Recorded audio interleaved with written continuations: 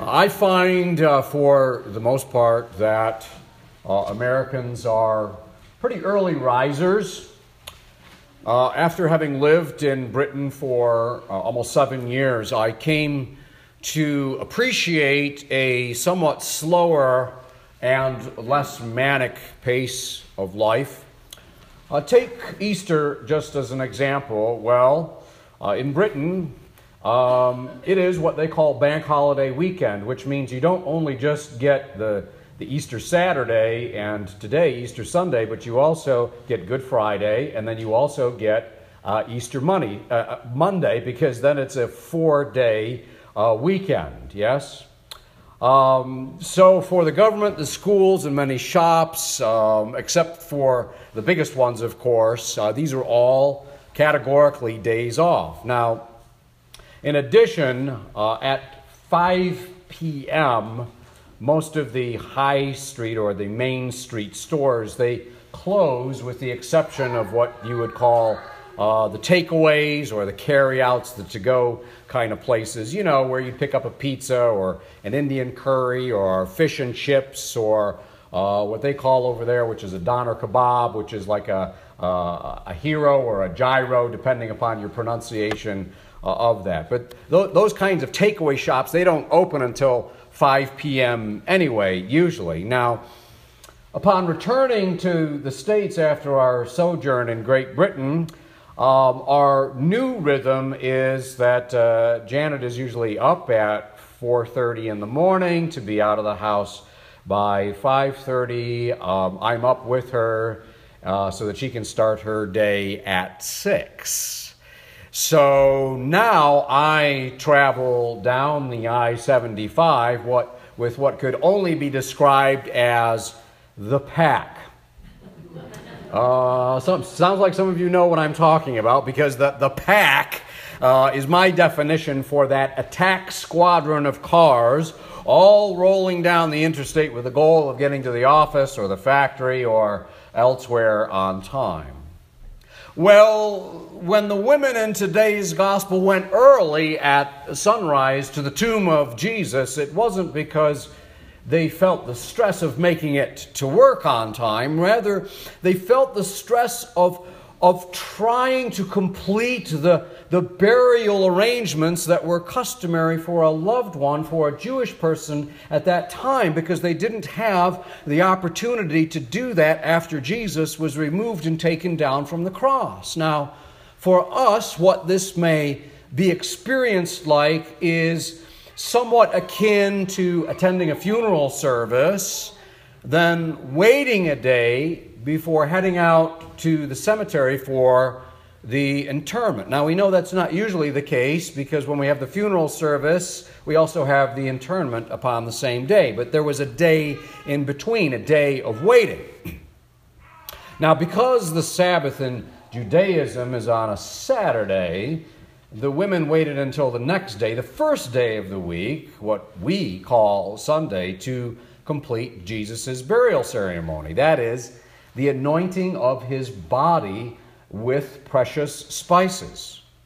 As spices attended his birth through the gift of myrrh brought to Mary and Joseph by the wise men, so spices were now brought to his grave to anoint his precious broken body.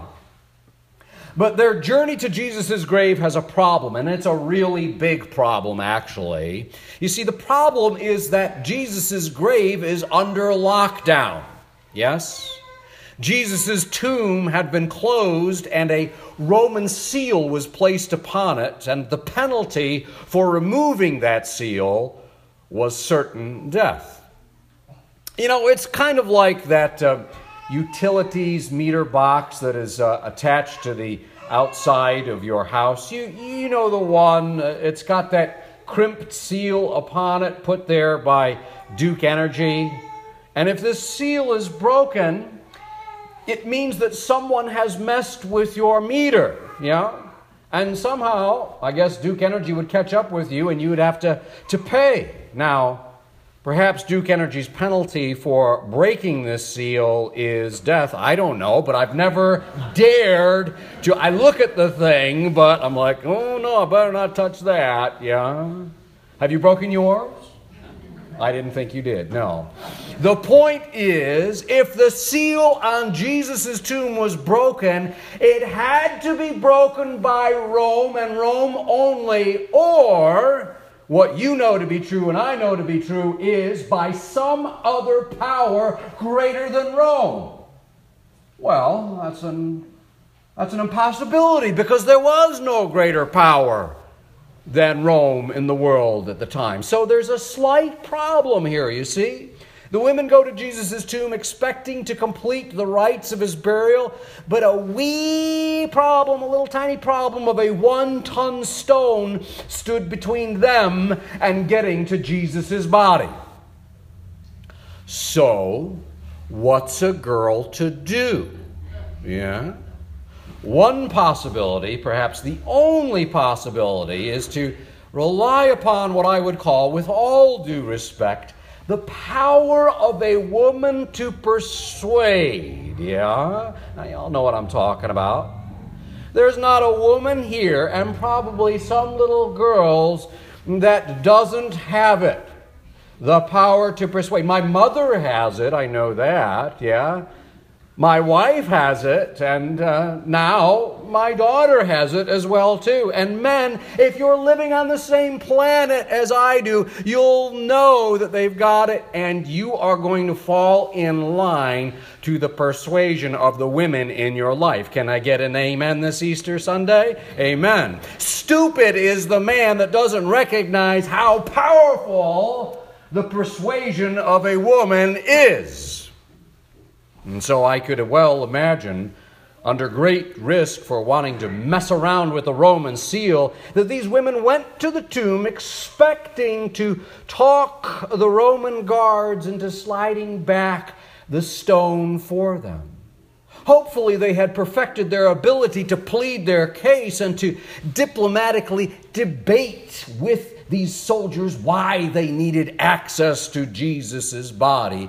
But of course the guards would say, no, it's not going to happen. These guards knew the consequences and the penalty for disobeying an order from the governor of Judea. It wasn't demotion, my friends, getting lowered a rank. It was death, breaking that Roman seal. But hoping against hope, the women went anyway.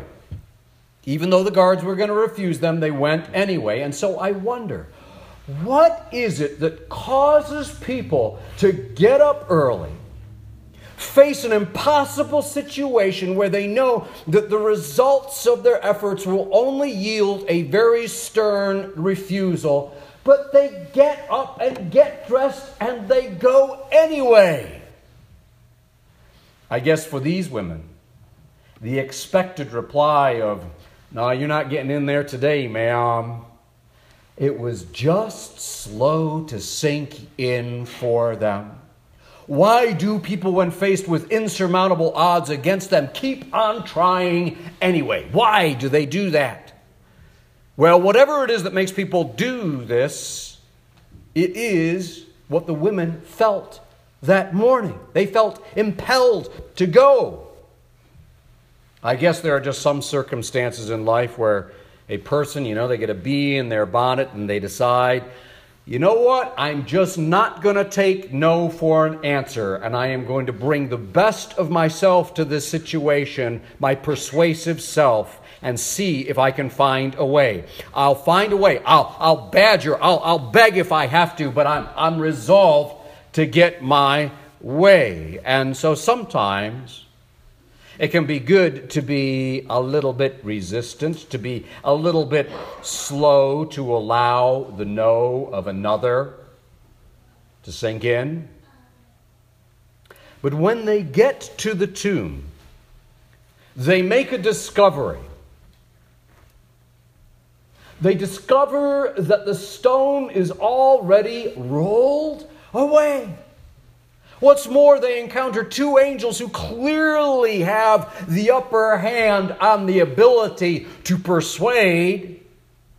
You see, you can't out-argue God, can you? Remember how he told you, it says in Luke's gospel, while he was still in Galilee, that the Son of Man must be delivered into the hands of sinful men and be crucified and on the third day rise again. So now the ones who went expecting to persuade the men were now on the receiving end of the persuasion of the angels. Yeah? This Easter, please be open to the persuasion of His Spirit and the angels that He sends in His name. When you discover and encounter circumstances that you cannot deny, argue with, or defend yourself against, perhaps it is God trying to get through to you or to me.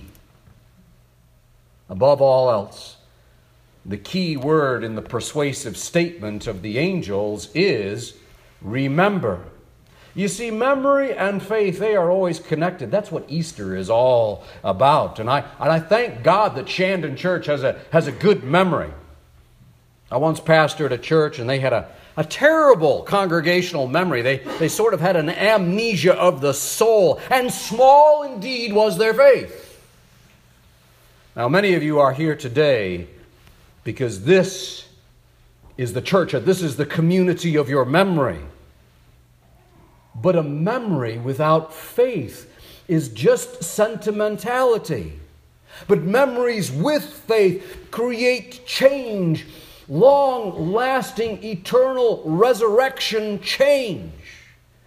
So when the angel said to the women, remember how he told you while he was still in Galilee, that he must be delivered into the hands of sinful men and be crucified, and then on the third day rise. They heard these words, and then all of a sudden it wasn't slow to sink in any longer. It all came falling into place in rapid succession. Bethlehem, bam! Nazareth, bam! Galilee, bam! Capernaum, bam! Bethany, bam!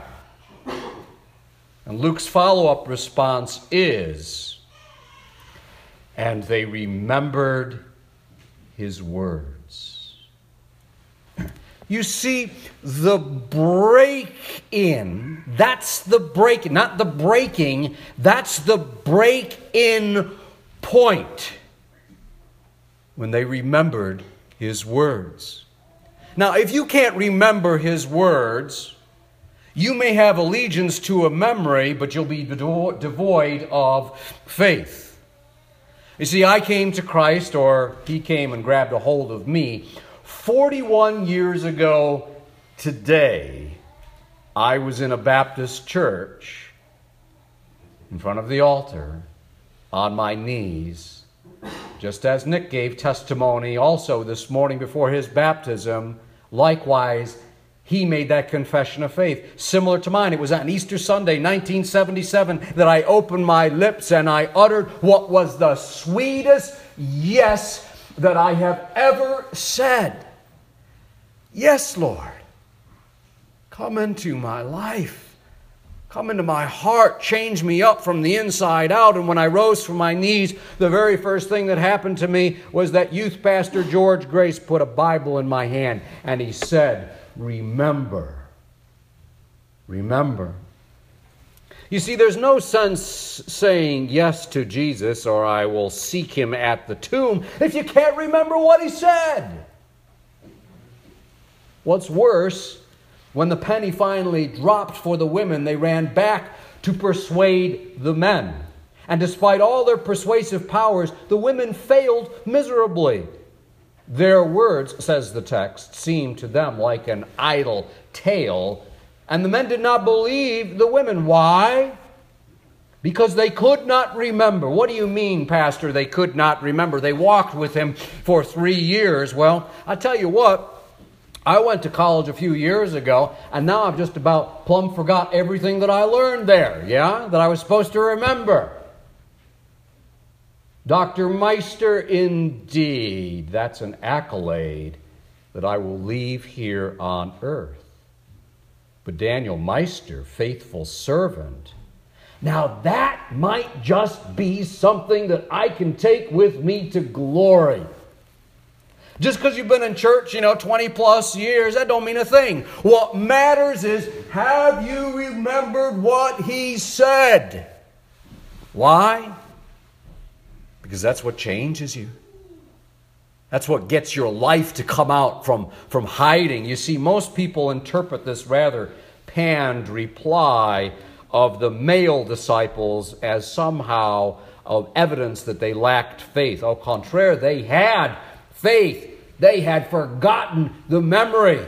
They had buried their friend. They were too deep in grief and too greatly in fear to allow what he said to speak to their broken and troubled hearts.